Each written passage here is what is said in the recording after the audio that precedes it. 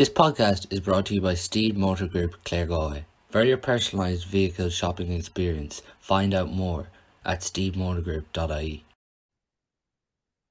So delighted now to be joined by Maurice Brosnan to look back in the action in the Galway Senior and Intermediate Hurling Championships over the weekend.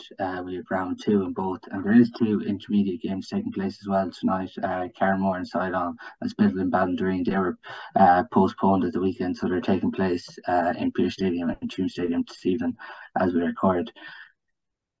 But Maurice, before we get into the action and everything, what have you made of the Club Hurling Championship as a whole so far?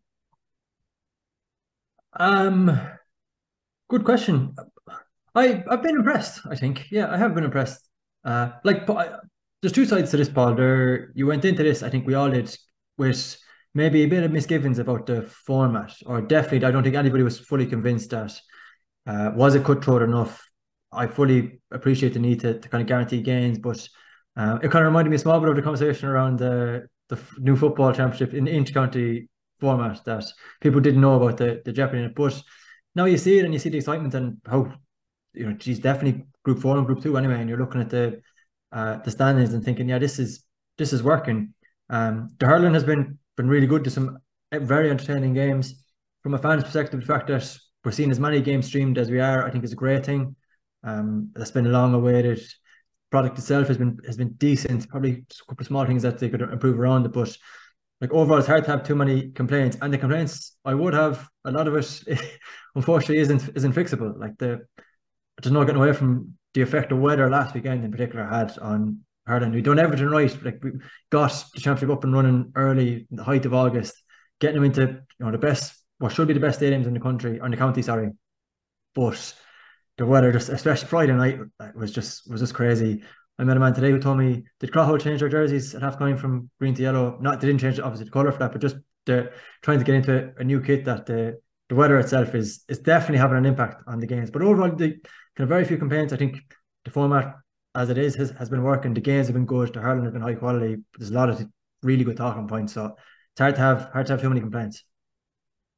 Yeah, even when I was looking back at round one with a couple of the lads on the podcast, it was kind of all the kind of favourites that were expected really to win, did win, and there was maybe a few comprehensive victories. But the amount of games last weekend that one team robbed it at the death, it was just like a common theme really over the weekend. Yeah, and but I would be in I appreciate I'm in the minority about that, but those one-sided results, as you mentioned, that will always happen. And it's kind of why, in my opinion, just speaking from my perspective, it's why the championship format was kind of had to change. We had to go to 16 teams because I fully appreciate the honour and status that comes with being a senior club and how much that means to a side. But at the end of the day, that gulf is not good for a competition. If you can tighten that as much as possible, I think that's a good thing. So that's why I like the fact that I personally, the idea of getting to 16, I thought that was a good idea. It was a worthwhile endeavour. I do think that, as you mentioned, a couple of results in the first week, and you look at the score difference of clubs like Mulcullen, and maybe that doesn't lead to creating the idea that it's as competitive as you would like it to be. But then on the flip side, as you mentioned, then when you've got games like, or even just drama within games like the Castlegar game now, for example, or even Friday night, like the Tullochmore and Gorton, how that closed out, you can't help but captivated by that. And I suppose to a certain extent, you're at the mercy of the games you see, obviously within that if you had seen, maybe if you're at the Loughrea game, for example, I'm sure you're looking at this and thinking, were games really as competitive as you want them to be? But by and large, yeah, I think last weekend in particular did deliver. Yeah, really, it was only really the Loughrea result, maybe the Thomas's result, I should say, that there was one-sided games here. Just a question that came in before we get into the matches from one of the followers on Instagram. They put the question to the Instagram page of who has been the club hurler of the year so far for you. Has there been one in particular that's stood out? Oh, that's a good question. I'm not. I impose my own rule. I won't pick an intercounty player. A guy who I think should be an intercounty player. Let's go this way. He's not a Shefflin hurler maybe, but and this is, look, I'm saying nothing new here. I appreciate that too. But you watched Jamie Ryan's performance last weekend, and just the wizardry, the absolute wizardry of the way he plays and how in sync he is with the entire team. I thought he was I just thought he was immense, Paul. Like I think he makes the team tick. He's so, and he wasn't. I'm not saying he was perfect. There was one stage, especially in the second half, he was bearing down the throat, and he dropped a hand pass just behind him, and you were thinking if he was away there was a huge chance. But he's just a guy who I love watching him hurl. I absolutely love how he knits the team together. I love how he sees a pass, that little flick. I think the stream sport call it a samba flick on Twitter, which is a good line. Like yeah, he's just a guy who he's absolutely electric to hurl. If I wasn't ruling out intercounty players, Darren Morrissey for me was, he was immense. It must be such a luxury to be able to drop an intercounty player like that into the corner. But yeah, I think for me, one of the great joys for Galway Club hurling is getting to see someone like Jamie Ryan up close. So I'll go with that. Yeah, Jamie Ryan was obviously non-tugging really all year for Galway. He got a hamstring injury. It set him back, but he's one of those players. Of anyone who's been on the podcast who's talked about Jamie Ryan, he's like completely off the script to like what a Galway forward is. Yeah, and to a certain extent, I wonder, does that does it go against him to a sense? I do think Jamie Ryan flourishes because of the system that's around him too. Like they play, the way Loughrea play is in sync with what they want him to do. So you can see that with, you watch how well guys kind of knit it together. I don't know, it's an interesting one. Would the likes of the Carries or Jamie Ryan stand out in other clubs if they're, maybe if you're trying to compete in different terms? Like these are not guys who, with the greatest respect in the world, now they're great athletes, but they're not going to compete, physically with a lot of players, but they absolutely flourish in the system that they're in. And even, it's the small things that he does. Like there's the headline scores and his ability running with the ball, which is brilliant. But it's just small how often he is the player who instigates, the triangles, getting him out of trouble, how he drops into that pocket just in front of the back six. So if a ball goes in long, which a lot, you see that still in Galway hurling a bit, that teams are playing out long. And so immediately that's your chance to kind of rebound. You're counting if you go long on top of a guy. And the first outlet, the guy there who's willing to go and, instigate that transition is so often Jamie Ryan. And this is back, he drops deep to get on that, and he still is able to contribute at the top end of the field. So his vision is amazing. Like, you can see passes that a lot of other players can't see. He's just, yeah, he's the type of hurler that you love watching him specifically. I met a man there recently who was telling me that for the Kerry County Championship, one of the ideas they've been talking about is to have, this is a legitimate idea, is to have a Clifford cam, just a camera on Clifford, because people love watching him specifically. And Jamie Ryan is kind of that player for me. He's kind of guy who nearly go to a game and just watch Jamie Ryan specifically to see how he ties in a game. Because we're obviously touching on Jamie Ryan, we'll go to the Loughrea game on Saturday. Just obviously because we're talking about how Jamie Ryan has been flourishing in this Loughrea system. Like, Loughrea Cappy was the game in this group. Obviously, by Cullen and Kilnadeema aren't at that level really to compete with those two teams. It was a game. I know Capitana lost 2 or 3 players this year to travel and different bits and pieces, but it was a game you expected kind of a local derby to be close. And anyone who's been on the podcast has tipped Loughrea for the county title, and it's fair to say that was a real statement on Saturday. Yeah, if you were the armchair analysis was you watch a game like that and you think, are they going too well? Like, this is at this time of the year, they're absolutely flying, and you think back to the county final replay was played at the end of November last year, wasn't it? The 27th of November, I think. So, but yeah, I mean, I can't add too much. The only thing about that though, but what was interesting for me, right, and maybe this is like Loughrea's principle of play summed up for me was a spell, I think around, in and around, I can't remember exactly, but around the 20-minute mark, there was 6-5. It was a close game. There wasn't too much from, and then Loughrea got a free, tapped that over, and then I don't know if you remember, Joe Mooney hit incredible points. Like, geez, that the point on his right hand side, right in front of the stand, straight over the black spot, and then there's an attack and it breaks down. There's another attack and breaks down, and there's a long ball pumped in on top. Do you remember the one on top? But it's going towards Liam Collins, and Kerry gets out in front, breaks the ball. And if you just watch that point, it ends with a Dylan Shaughnessy shot from the half-forward line.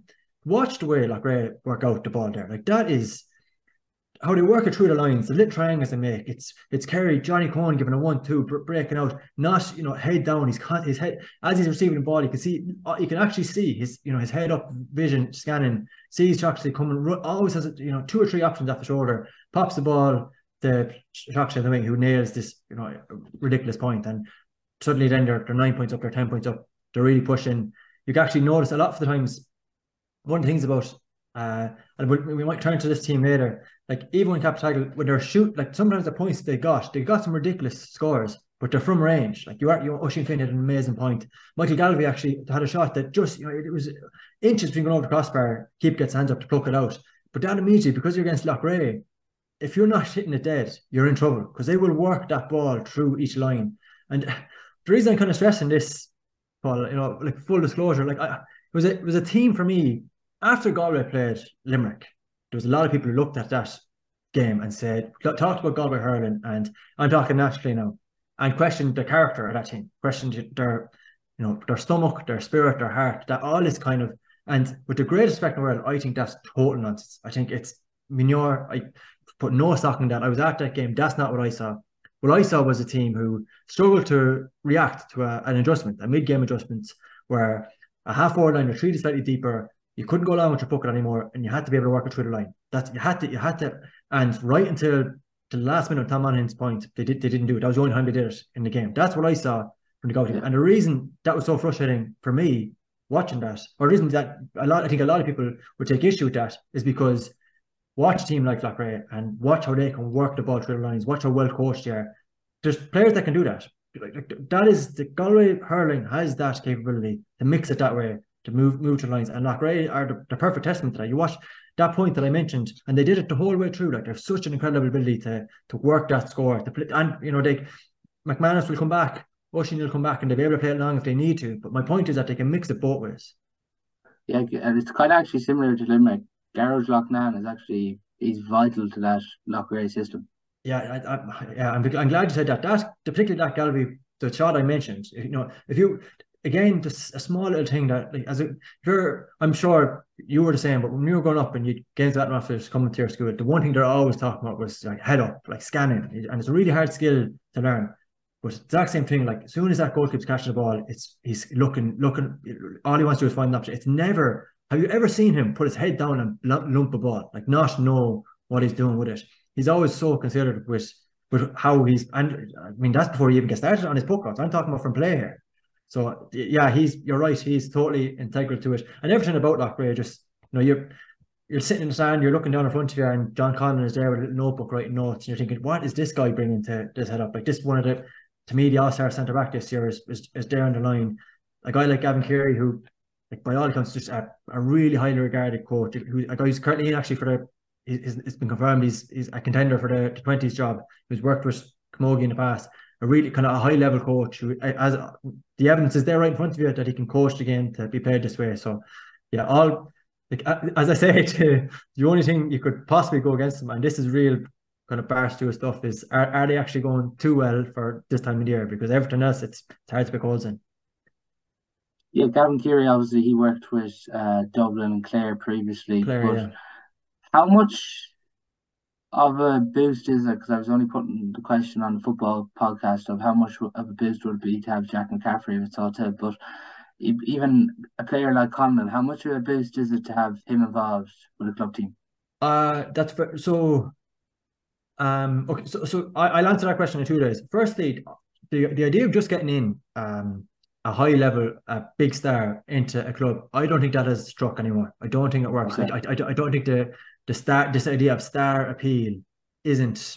I don't think, a lot of, you go into clubs now, Paul, they're all mixing with very talented intercounty players already. Like, how much more, with the greatest respect in the world, how much more allure, or this idea that they're all going to be an awe when somebody walks in the dressing room, I don't fully buy that.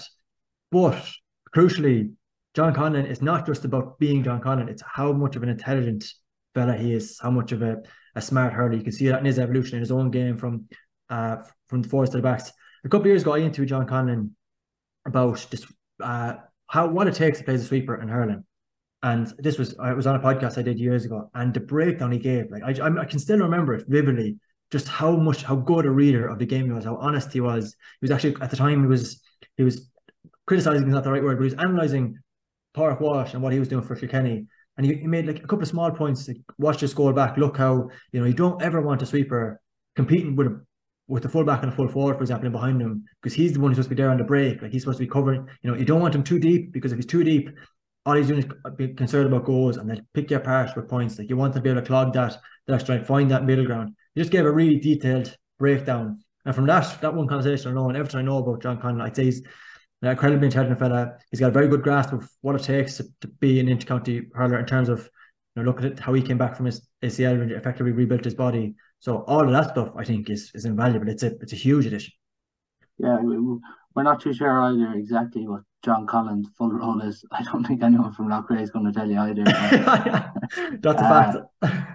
But like, it could just be a match day thing, because presumably he's still playing with his club, like in Clare, like, so you just wonder how he's managing this all. But it's something else. But just on the Loughrea management team, it's actually, you talk about how good they are and everything, but I think there's something like 10 people involved in the full backroom team. Like, they're obviously all intelligent, but there has to be a serious amount of delegation there between all of them.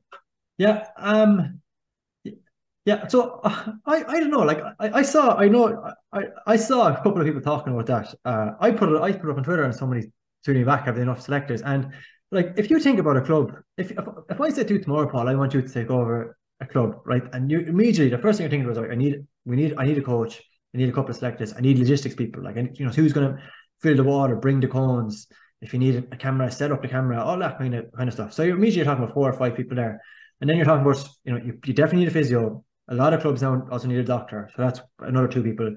You need well, I'm obviously going to say this. I think you need an analyst. Like, so you need, suddenly then you're talking about, right, we're 7 or 8 bodies deep, and all Loughrea did was listed them all. Like, go through the list there. They have, like, they have their doctors, and they have their medical, and they have everybody all listed. The only thing they did is not, as you mentioned there, they didn't list what all their roles are. But I would say, if every club was honest and listed every single person who was involved in some capacity, I'm not saying now, like everyone who's gives them a dig out of the small stuff, but everybody who's involved across the board, I'd say a lot of clubs would end up on similar numbers. So I don't know, is it necessarily, the one thing is, just from a coaching perspective, you mentioned, Gavin, Tommy Kelly actually would have been involved with Clare previously, so would have Kelvin in a strength conditioning capacity. So from that perspective, Shane Cusack is in there as well, another good coach. So they have that blend there too. But I don't think, you see this big long list of names, like, wow. But when you actually delve into it, I think it's pretty normal. Yeah, it's actually a point whenever you thought about it, because even you're looking at most clubs, there's 7 to 8 involved. Just before we go away from this match, just kind of 2 things. Are Loughrea still, like, are they favourites for you now to win the Tom Callan? And like, just after that then, where do Cappy go from here? Are they favourites? I don't know. It's a 2-horse race. I mean, not just from a bookie's perspective, but in a lot of people's heads too. But I think it would take. It's so hard to write off a club like Thomas's until they're beat, like until it actually happens. And like this talk has been around for a long business. They have just, really admirable spirit and a remarkable ability to dig it out. And when you thought they were buried the first day in the first the draw final last year, go back to that game. So I'm not as convinced as other people are that Loughrea are that step ahead. I think it's neck and neck between the two. Like, they're right going stride for stride. So I think you want me to. I don't know, Paul. I still am. If you ask me for a winner, I'm still kind of leaning towards St. Thomas's, but just purely because of, look at the bank of history there. That has to count for something. So, and I think Loughrea are coming. They've done everything right, but right now, after 2 group games, I'm not straying too much from that. And then, on the flip side, the other part of your question, I think you just have to be honest about the nature of this championship and the fact that there are teams who are a good step ahead, and what St. Thomas will have done to clubs in the past, like Portumna have fallen victim to that previously as well. I'm not just talking about over the last couple of years. I think you just have to internalize it, like, you compartmentalize what it is. What it is. These 2 teams are at a really high pitch right now, and it's just about not letting that roll. Like, not you can't let it slide. Exact same principle you would have in a game about not letting one mistake lead to another mistake. You apply that to a loss. Like, don't let that loss bleed into what's coming. So I think that's it's a psychological challenge rather than a tactical one. Is Cappy's challenge physically up front? Because you look at a lot of their forwards, you've Niall Collins, Liam Collins, Jamie, all unbelievable hurlers. But maybe just in the last year or 2, have they lost maybe? Because like Damien Joyce was obviously a huge physical player they used to have, But if they lost a bit of that, do you feel? I don't like. Yeah. So part of it is about playing to those players' strengths too. Like, you know, with the great. So like some of the ball that was in on top of, especially, you know, Liam Collins. I don't think necessarily the very first ball he got, one out in front, was foul for a free, and you think, right, that's good as out. But, you know, a ball out in front, but it has to be. It's a particular type of ball, and you're kind of trying to work to a midpoint and then hit him, rather than. That's the one thing about Loughrea. I know I said this earlier as well. I was trying to make the point that because of the way they move and run the ball so quickly, if you puck aimless ball against a team like that, that's a launch pad. You're suddenly so vulnerable. I mean, you know, there's certain teams. We can talk about this team in a second, because a game that was screaming out to me about this was the Castlegar game. But like, Sean O'Donnell is a Limerick analyst, and I've heard him talk. He's a really intelligent guy, Limerick hurling analyst. And Sean often would say the team who shoots most wins. So this is a really simple principle. That's why, you know, you can hear talk, and this is real talk. Like this talk that is actually within the dressing room too, about trying to hit 40 shots in a game. If you can hit 40 shots, that's a big thing for them. Now there's a caveat to that. They don't care about wides, because that's a chance to reset and then they can launch a repad. But if you puck it short, that's a killer. Go back to the Munster final for the Clare game. The wides isn't what killing them. It's pucking the ball into Nicky Grade's hands.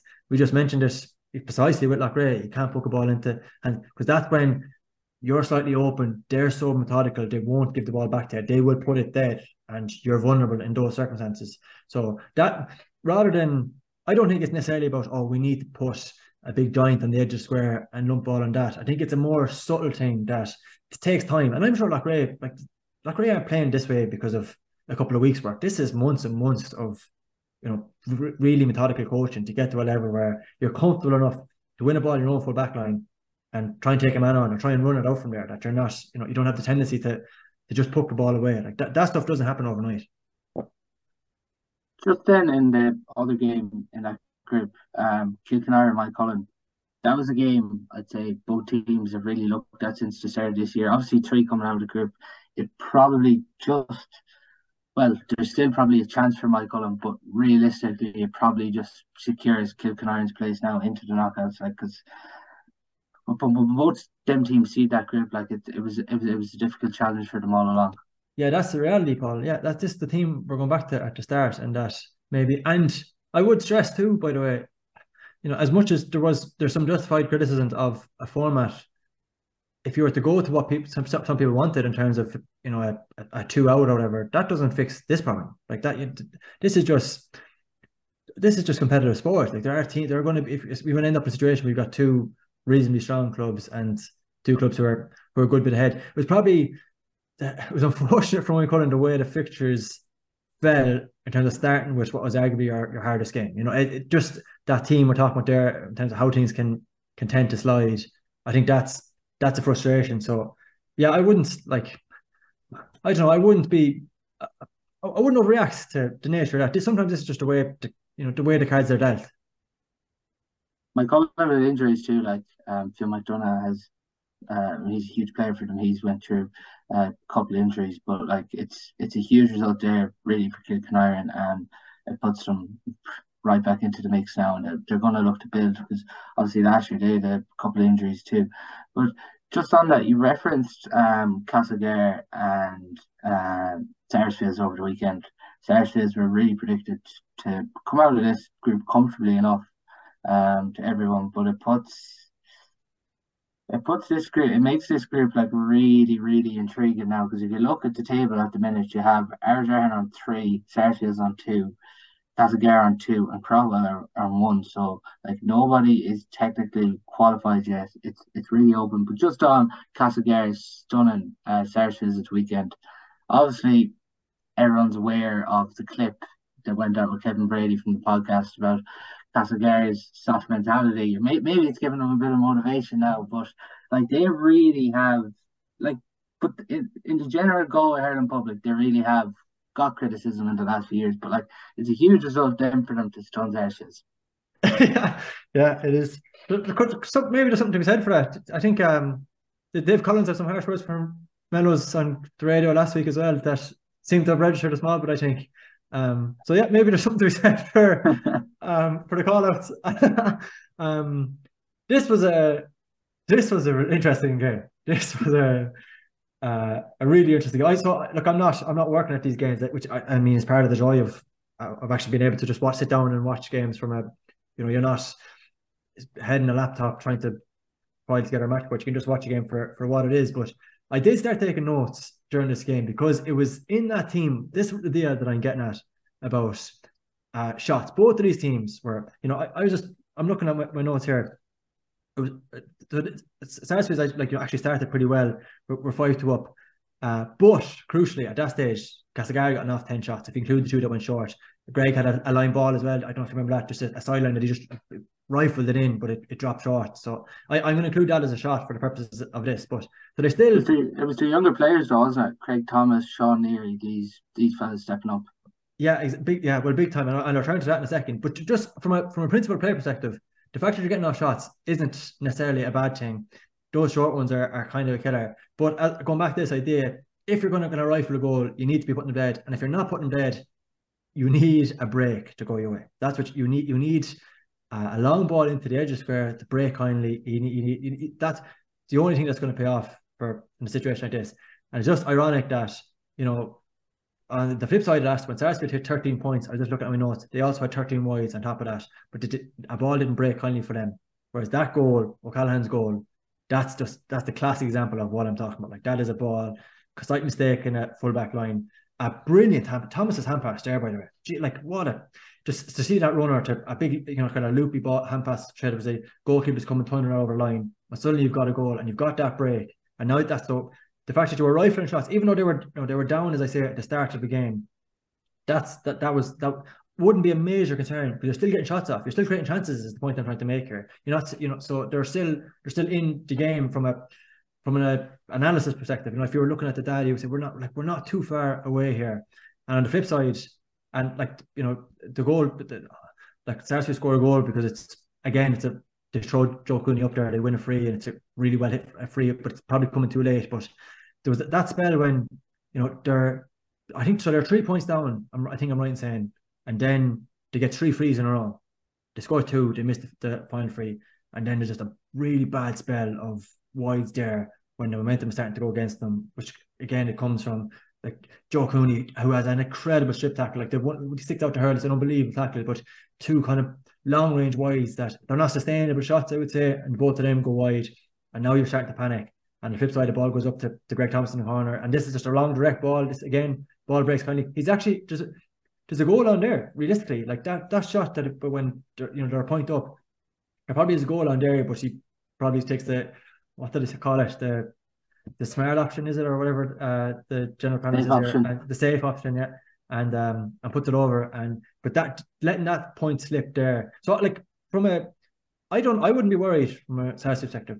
No, I don't think so. Like, the fact as I said there, you've 90% of the work is there. Like, you've conceded a goal, which, okay, you can say it was a mistake, but how sustainable is, if teams are going to be pumping ball into your full back line and hoping that it breaks kindly, that's not going to last. Like, so I wouldn't necessarily be too worried about that. They've got young Cosgrove. Geez, like, I was very impressed by John up top, especially when he was in close to goal. I think he's an excellent hurler. The spine of the team is very, very solid. I wouldn't be worrying about that. So I don't think it's like, from a performance perspective, you're just judging that, looking at that from a key metrics, whatever you want to call it. I don't think there was anything overly glaring. And did you see something different from Castlegar that you haven't seen before? No, not really. Like, that's a good question. I wouldn't have said so. I did think that one thing that was interesting, watch, just again, eyes in the field, the amount of times when Castlegar had nobody in their full forward line. So they were, withdrawing a lot of bodies kind of deep to try and clog up that space. And that's partly why it can be when a team does that to you, that's maybe why the tendency is to do what Sarsfield did and kind of shoot from range and try and chip it off. And who's to say, like, on another day with better weather, we're going back to that team again. We've seen Joseph Cooney nail those shots a bunch of times before. I thought actually that it was kind of noticeable how especially Ian Fox in the middle they were trying to get 10 yards further. Like, they're getting to that certain level, and there's a lot of bodies there, and they were looking for that just one more pass to try and get inside. And sometimes maybe that didn't necessarily work. But I don't think like nothing drastic from a style perspective. Same, it's the old libels. Like I could come on here and I could laud Jeff Farher, and don't get me wrong. I mean, if you want me to do it, I'd gladly do it. But players like that kind of stepping up clutch. As I mentioned, that goal was a huge moment. The way they closed it out was even clever. Even I would actually argue, the free, like Kevin Cooney's free was amazing. But how resolute Castlegar were in terms of we're not going to be broken down here. Like you're not going to go past us. That even the intelligence, the foul in situations like that, I thought showed a good bit of fortitude maybe or or character. But yeah, nothing. I wouldn't have said they pivoted massively and started doing something completely different here. No. Yeah, like if you're looking at games already for in the hurling next weekend, I just think Ardran and Sarsfield's Johnny Glynn's going to be back for that round for Ardran. It's just such a game to look forward to. That Ardran Crowell game, the other game in Group 4, so it's Ardran obviously sitting top and Crowell bottom at the minute, but that Ardran Crowell game, when I was talking about it with Franny Ford and Liam Donoghue last week, we were kind of all saying that this could easily be a draw, and then you have Tom Monaghan's shot, which the umpire puts up, and then there's all this confusion. It was just a real tight, niggly, proper derby like between these two. And yeah, and I think, like there's no that's what we kind of want. Like you want that's exactly what you're shooting for. But I would stress like that. Just to double back to your point, so you can't fall into the trap here, right? Of all this kind of hindsight stuff, saying in hindsight this format is great or it's not great. But you're looking at that group, like to have 4 teams, 3. Am I right in saying it's 3 points, 2 points, 2 points, 1 point? That's the way that. I think Crowell have only got a draw, and then Sarsfield's obviously Castlegar have only got to win, and then Ardran are 3 top. So I think that is just incredibly exciting. Like there's not that what's still on the line there is brilliant, and I don't know if you can say that's just pure luck in terms of the 4 teams that were drawn together, or I'm not necessarily crediting the format, but my point is that sometimes we don't necessarily need to complain. Like you can take a second and review the stuff way down the line. It's okay to say I'm not really sure about this format or what we're doing here, and we can revise it all down the line. And for now, just enjoy it for what it is, which will be a very, very exciting final group of games. Yeah, no, it definitely is. We were kind of saying at the start when we were doing the power rankings with Jeff Linsky, like he was coming to the point here that he really thinks Ardran are someone who can cause an upset along the way this year. Yeah, and how much is that about who's coming back?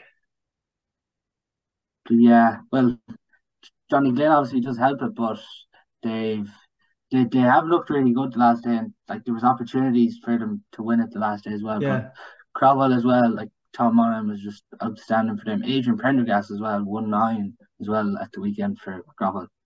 I think there's it's kind of become a theme of what I'm talking about here. So I'll go back to it again. What Johnny Glynn gives you in terms of the ability to play it both ways, that if you go long against a team, right? If you can just poke a team long, you go long to go short. So if you consistently go long, and again, another team actually kind of favour a long puck, I wouldn't necessarily go. That was one noticeable thing for me actually. Just to go back to that, just as with Castlegar game, the one slight thing was, Castlegar were willing to go short, and even like Dolan and Hines on Sarsfield's side, they actually were willing to play the ball out if they needed to, like to go short. So the point I was trying to make there is when you're going long, if you're consistently going long, if you've got a guy like Johnny Glynn to aim puckers out, immediately you just force the opposition to come back, like ever so slightly to come back. And what that does then, that allows you to go short if you can now, obviously. But if you can go short and you've got other very talented point takers, the ability to play your lines, that gives you huge leeway. So it's not just about what Johnny Glynn does. Like Johnny Glynn in itself, what a luxury. But what that does to the entire team and to the opposition is also important, like how that influences them. So on that team, I think Jeff has a point. Like I think it really does, it disrupts an opposition massively when you have the ability to mix it whatever way you like, effectively. Brings up Billy Tanyan as well too. Which is a luxury again in itself, yeah. Yeah, no, so that group's going to get really interesting. I think it's the most group to be interested in. Just then, so we've obviously touched on 3 and 4, but in 2 and 1, the way the table sits there at the minute is Thomas is on top of 4, Turlough in second with 3 after their draw with Gort, which puts Gort on a point, and then Portumna on 0. Just before we touch on Thomas's and Portumna, Sherlock and Gort. Sherlock leading 15-11. Paddy Commons works the goal excellently. However, he can manage to keep the ball in his hand because those conditions in Kenny Park were absolutely horrendous. Then Aidan Helbert gets a serious score under the conditions as well. But created by Paddy again. Paddy did the pass, yeah. But like Gort have went through a lot of turnover in the last few years, particularly losing Aidan Hart this year was a massive blow for him to retire. And it's a young team, but like this results now, like they do have a lot of superior goal difference to Portumna, but they obviously still have to play them. But this could really kickstart their season. Yeah, it could. It could. I'll start with the positives here. So, like, I agree with you. I think what that result to do from a morale perspective is massive. I thought, like some of the other players, like Ben O'Donovan now, for example, the wing back, I thought had a thundering game. Like, really, was just a complete rock. I was interested to see what they're doing with Keelan Higgins, kind of playing as dropping into that as a fourth halfback, not necessarily a sweeper because he was still kind of pushing on as well. But I thought that was really clever. And yeah, as you mentioned, this goes back to the idea, by the way, of what we mentioned earlier. Sometimes you play that long ball, and all it takes is one guy to kind of have the know-how, which is what happened for that goal, to stick outside the ruck, just wait, hope the ball will break kindly for you. It does, manages to get it up, swings onto his left-hand side. He's got a defender thundering across. I think it's who's coming across, throwing his full body, instead managed to stick it into the bottom corner. Like, all of that was very, very impressive. I would say though, Paul, like there's no getting away from that last passage, which to me, like Sean Nolan, you could see visibly was fuming at the end of this game, like raging. And I think he's the case. I have to be honest, like I do think that last ball, to me, look, and I watched this game on stream, I wasn't there, so maybe it's just you've only got one camera angle. It looks like there's a punch in the throat there. Like there's definitely a dropped hurl, and he definitely raised his hand up to an oncoming defender. I think unless the draws in the back of your mind, that is a free out 99% of the time. I just think now, don't get me wrong, like the manner they pulled it back was so incredible, and as you mentioned, like Helbert, I know you mentioned to finish with a goal. I thought that point to do that in that scenario was equally impressive, but I can fully understand why in that one passage alone, Tullochmore would be stewing, because you could make a case just before that as well, the turnover in the corner on Chocolate Seat.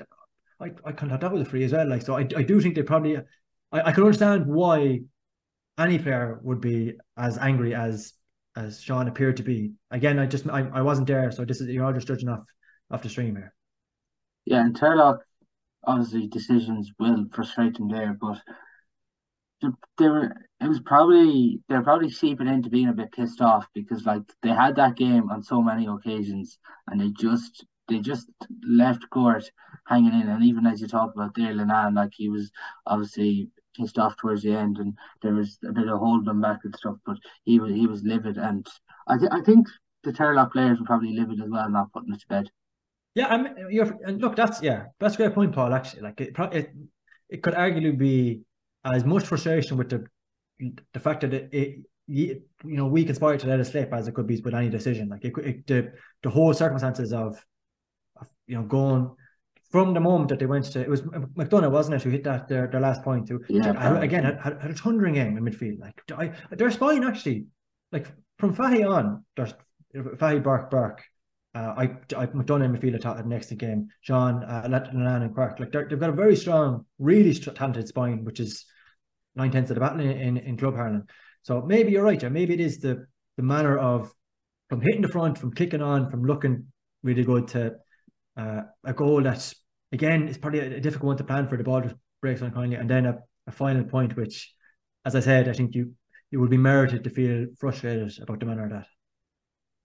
Same time of Darren O'Shaughnessy, something to beat the Turlough players with now for the next week or two. It's like playing Thomas's. Whoever wins this gets the top spot in the quarterfinal. Yeah, and I mean, I'm sure they'll bottle that. And I would say amidst all that frustration after the game, I think that the immediate point is, and that's because of the nature of these groups, I think that's the first thing you get into a dressing room, just dismiss it. I wouldn't be one bit surprised to hear of a couple of clubs who might play a challenge game this weekend. I would say just to get it out of the system. That's put to bed. We're moving on. We're thundering into this final group game. So yeah, I'm sure it was probably referenced afterwards, but I don't necessarily know how much it will carry over for the next 2 weeks. The other game, St. Thomas's 331, Portumna 210. Anyone who's stupid enough to have doubts about St. Thomas's this year, it's been put to bed, because like you were looking at that game at half time and you're saying it's tight, but to come out and do what they scored in the second half, it's remarkable.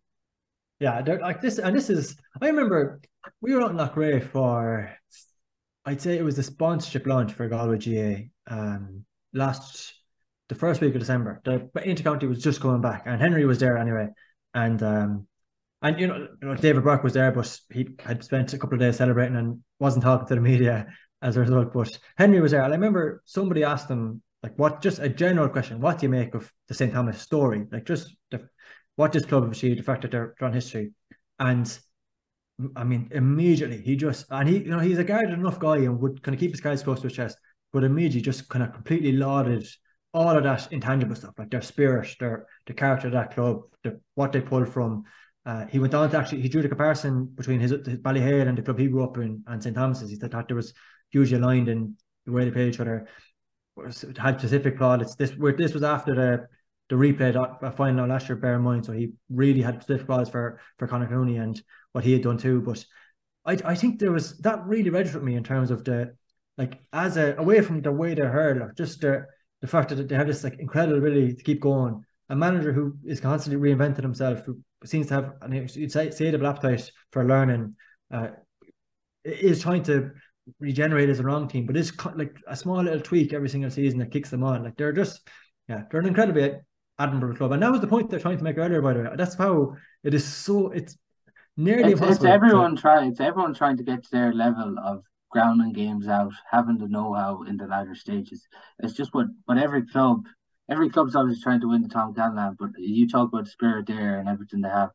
That's what every club's trying to get to.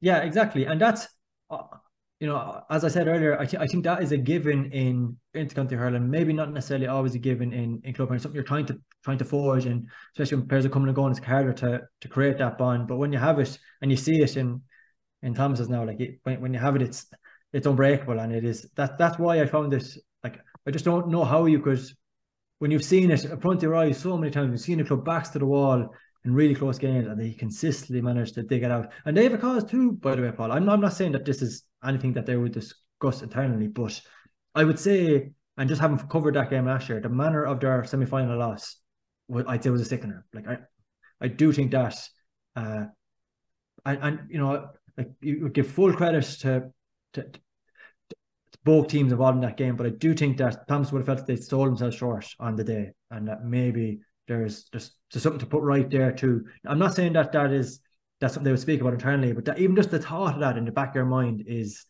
a powerful resource. Yeah, even Joe Cannings said, look, really impressive for Portumna too in this club championship. Really impressive at Thomas's. With Thomas's though, people are talking about David Burke's injury and he's a big blow, but it's almost like they've got a new player back now with Shane Cooney. Yeah, so I was actually thinking about this the other day. I don't know if you remember, before the final last year, the talk was, is Shane Cooney fit and is Morgan fit for Loughrea? Yeah. And I remember thinking, with the greatest respect in the world, Shane Cooney is a bigger loss because they probably don't they don't have the resources, and second, but that's just what happens when you've got small clubs, that you're very reliant on key individuals. But also, I do think that a player like that, the idea of carrying a hamstring injury, you need kind of, because of the nature of his game, you need a run. Like you need a bank of work there. It's not like something that even, I don't know if you watched the Jack Grealish seemed to be carrying his shoulder a good bit last weekend, but that's something that you kind of try and play around and try and manage. With a hamstring, you're on the precipice every single time. Like you don't know that the thought of it going in the back of your mind every single minute, if you're carrying that, I think is massive. So to get a clean bank of health into him is like that's massive, and that's the nature of the season too. Another guy who I'd say maybe has aspiration to kick on with Galway and to put that right as well. So yeah, that's there's no getting away from that. That's a huge addition. And just on the David Burke is a massive loss. Don't get me wrong, but it's very evident in whatever walk in every team he's involved in that he has a huge off-pitch contribution as well. Like the stuff we're talking about here in terms of spirit and leadership. And I even remember actually it was one thing he when he did an interview with you a couple of months ago. If anybody has listened to that, they should go back and listen to that. It was a thing that he seemed to put value in itself, is the idea of not just of acting like a hurler, like what that actually means, what it takes to be at that top level. And that's all still there. Like they didn't lose that. They didn't lose which again, as we said earlier, it's not as equally as important, but it's still a hugely important thing to have. So his presence alone, even though he's not on the field, is still a very important thing for St. Thomas's. Yeah, they really look like they're going to be head stopped again this year. They'll be there, and between them and Turlock now, whoever wins that is obviously going to get the top spot and straight into a quarter final. So it'll be huge, and it's a game to look forward to too. If I was from Clarenbridge, I'd be absolutely sick. Just the manner of the goal, the ball's in the half back line. It's almost like it's gone into half of a ruck, and then the ball somehow pops over to Clarenbridge defence, and Luke Linsky gets onto it, and a remarkable finish to win it. But we were saying on the podcast last week, they need to be wary of Kilnadeema because they're one of the sides that relish being these underdogs. But the way they just stole that is huge. Yeah, no, the two elements of that, I do think that sometimes it can look very lucky for the ball to arrive to Luke the way it did, but you still have to finish it. You still, that's not the job done. But yeah, he almost said he had he had a lot of time to think about it, and there's so much space for him. Yeah, exactly. Yeah, you nearly have. Yeah, you can't. Yeah, you nearly freeze with the amount of time that you have over it. That there's a bunch of different options here. That's why part of me was kind of wondering with the. I agree with you. Paddy's finish was incredible for Gort, but what else is he going to in that situation? Get the ball up and pull on it. That's what's going through your head. It's a ball that's breaking across you. You've in your hand for what is it, a fraction of a second. Whereas if you've got more time, that can be the enemy too. But yeah, on your point, and I actually think Clarenbridge, I know Niall Moran is involved there as well. I think they strike me as a very well coached team, and that sometimes the breaks will just go against you. And that was the point I was making earlier, Paul. That's why I do think you just have to chalk that one down. It's totally cruel. It's absolute complete and utter sickener. But there's an element of two that doesn't let it slide. But yeah, you say you'd be sick if you're Clarenbridge. I would say it seemed pretty apparent that they were completely sick by the manner of it. Yeah. They can obviously still recover here, though. It's not the end of the world by any stretch of the imagination. Because Ormore Mary now and Kilnadeema, that's actually first versus second. So Clarenbridge can still get into top spot here, and they're still going to be one of the challengers this year. Oh, yeah, Jesus, is there any doubt about that? Yeah, yeah, and I suppose, yeah, that's a really interesting point, Paul. And I think it's something that we're going to become conscious of, not for Loughrea and Thomas's, definitely not. But one thing to watch as the year goes on is a reaction to a loss. Part of the benefit of a format like this is that there's huge learning available from you will never, as anybody involved, I'm sure you know this yourself, anyone involved in any club, any team at any level will tell you this. You learn way more from a loss than you do from any win. That is invaluable. And it'll be really interesting to see how teams react, and the teams that improve on that basis, that come back from this. Is there any better example of this, at least in my mind, than Limerick, their reaction after the Clare game this year, that to start to move back to their key hitters, or did a bit of experimenting around the middle, and just went from strength to strength to strength. And so I do think that part of the benefit of that, because it's not that cutthroat nature that you just have the two, there's a huge opportunity to chalk it down, to take what you can from it, to do a proper kind of a cold deep dive on it, and then to utilize that could actually be a benefit for a team. I think it actually was a benefit for, you could say, then in the other game in that group, Ormore Mary bet Tommy Derkins 221-17. They conceded 3 goals against Cambridge in the opening game. They obviously conceded no goals, and like even just going by reports in the game, they looked really, really defensively secure from that, and they've improved. They've put themselves back into second and put themselves back into contention. But if there's ever a young player to get excited about, it's Ormore Mary's Rory Burke. He got 2 goals at the weekend. Now he's we all know he's one of these minors that there's going to be a lot talked about, but the excitement has to be there for this player. Yeah, is it? Yeah, definitely. Like, yeah, and I think, I met a man from Ormore before the championship, and he was singing aloud to me that there's a guy in the corner playing for us today. You better watch him. So the club knew he was coming. You got Hannafy in the other corner, who's always good for a few scores as well. There's 2 things for me. Like, so the excitement about Rory Burke is justified, and this, and again, I didn't see this game, so just go to enough reports, but it does like. There does seem to be an element with Niall Burke where it's I haven't gone away here. Like I can still mix it. I'm still capable at this level, and I wouldn't dismiss that, to be honest. I do think you could put stock in. We're talking about. I mean, he's very good against Clembridge too in the first game. I was about to say that. Yeah. So that and the point I was making at the very start, you can't have it both ways. Like you can't be lauding the standard of senior hurling and then say it doesn't matter from what that means going down the line. So I do think you have to put, when you see a performance like that, and you see a guy hitting double-digit points, you have to put stock in that. Like that matters. That is impressive. And then on the other side, from an perspective, to have McInerney at the back, and he scored as well, I think. But just in terms from a density, there's a nice balance to that too. So yeah, I think that all bodes nicely. Just on Kilnadeema, we've talked about opportunities that there's going to be for some of these sides that have come through that maybe mightn't have been expected, but the momentum and belief like that can do now for Kilnadeema. Like Kilnadeema are 1 game away from booking their place straight into a quarterfinal.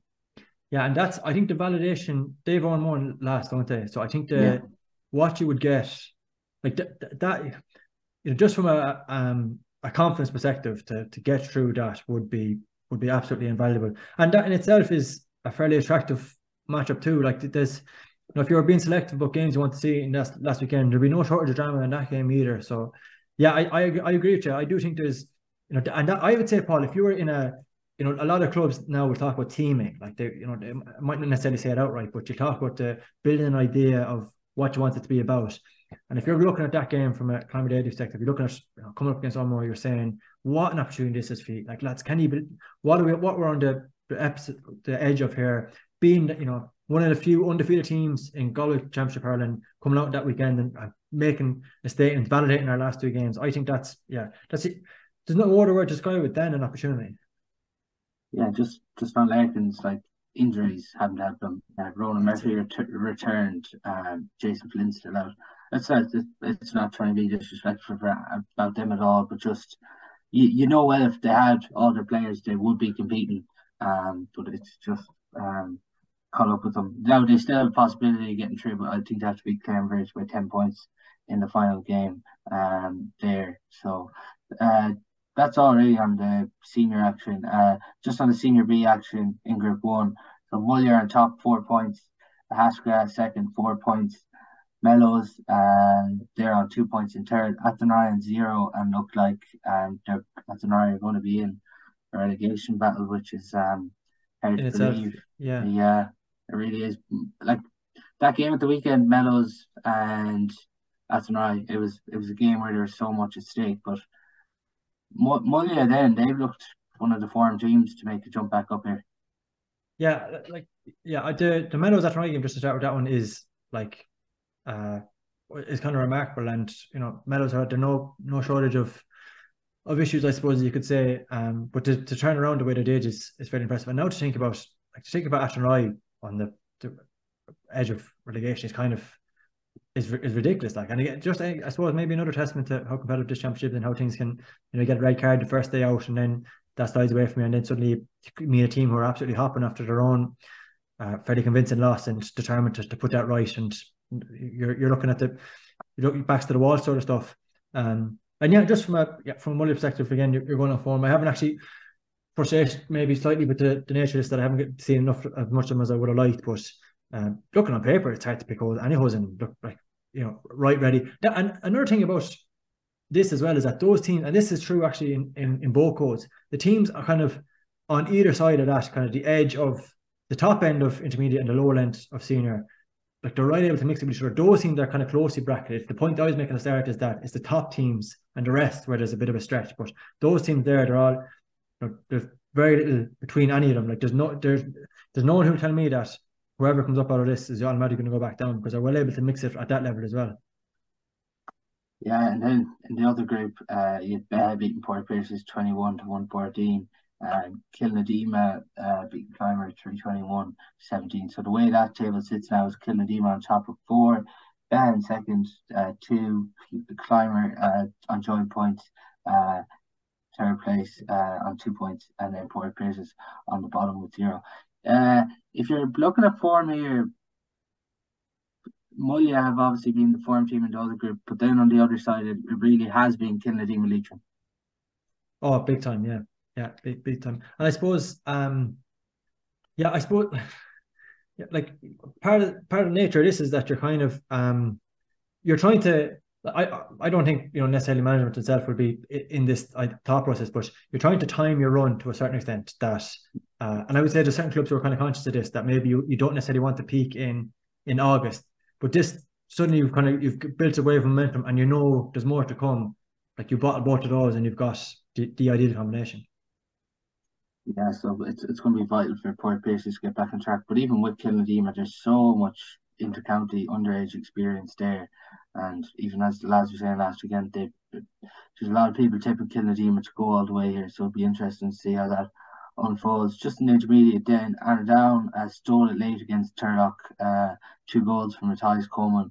They went out 218-21, and the other game in that group, Carnmore and Ceylon, that takes place tonight in Toon Stadium as we are recording the podcast at the minute. Then just in Group 2, Cambridge 2-7, Rahoon 22. A big win there for Rahoon. Kilvacanty getting over Kiltormer 1-9 to 1-7. In Group 3, then in the Intermediate Hurling Championship, Meath 21 points, Ballygare 13, Abenakmoy 216, Crockwell 111, and then in Group 4 of the Intermediate Hurling Championship, we had Teen Aberdeen Irish 325 on Spiddale 10 points, and Kinbarra 23 points, Ballindereen 118. Conor Reid an instrumental there, Kinbarra coming out on top of that local derby. Maurice, just on the intermediate, is there any hurlers or teams that have stood out for you in that championship so far? You mentioned it there, that Rahoon result is massive. And Eamon Brannigan is back as well, I think, this week, which again is a huge addition. So that's more than nicely. Probably a club who I would say would have their own frustrations about the way last year ended. Like they were right in that semi-final, wasn't it? And then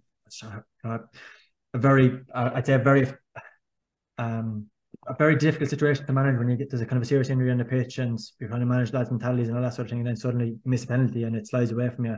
But like they're still thereabouts. Probably took them longer than they would have liked to get a manager, I've said, in the off season, but they've got JP O'Connell in there now, who's a very highly regarded coach and is excellent. And plus you throw in the fact that Brannigan is back as well. That I'd say that all that bodes nicely, Paul.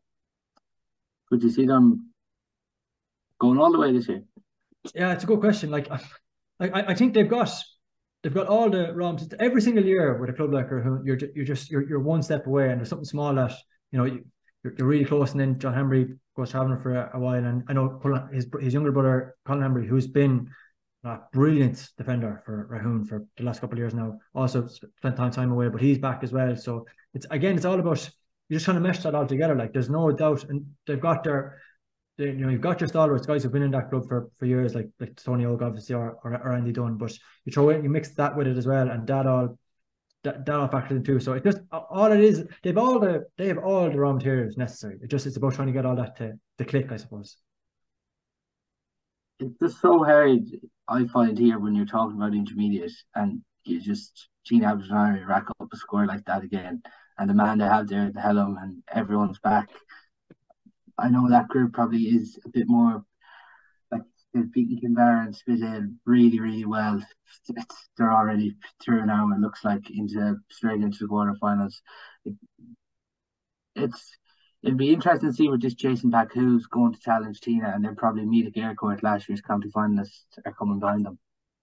Yeah, and that's the thing, and I suppose that's the you like, I think every year there's a bar, like there's a and you mentioned earlier actually about Thomas's, which was a good point too. Like there's the team that you're kind of looking at, and that's the circle around, that's the one you're kind of putting the dot on. You're saying that's where, if we can get there, geez, there's real validation about that. So hunted versus hunted, hunters versus hunted type of thing. But yeah, like in terms of what that means for a championship, it's hard to say. Like and that's why it probably would take. Like it would take an app, we talk about the Rahoon example there. Like it would take everything that all that round field coming together collectively to upset that. It's not just going to happen, without all of that firing together. So it's lightning in the bottle sort of stuff really that you're trying to get. But yeah, that's the bar, and that goes back to the point we made earlier about the standard of hurling as well. Yes, obviously, as I mentioned there, there's 2 games in intermediate tonight as we're recording. Ceylon, Carramore, that's going to be a really interesting game. And then the other game as well between on Spital, and Ballydrain. So it's going to be interesting there to see how both of them games unfold. That's all we have on our hurling podcast for today. Thanks again to everyone for listening, and thanks to Maurice for coming on.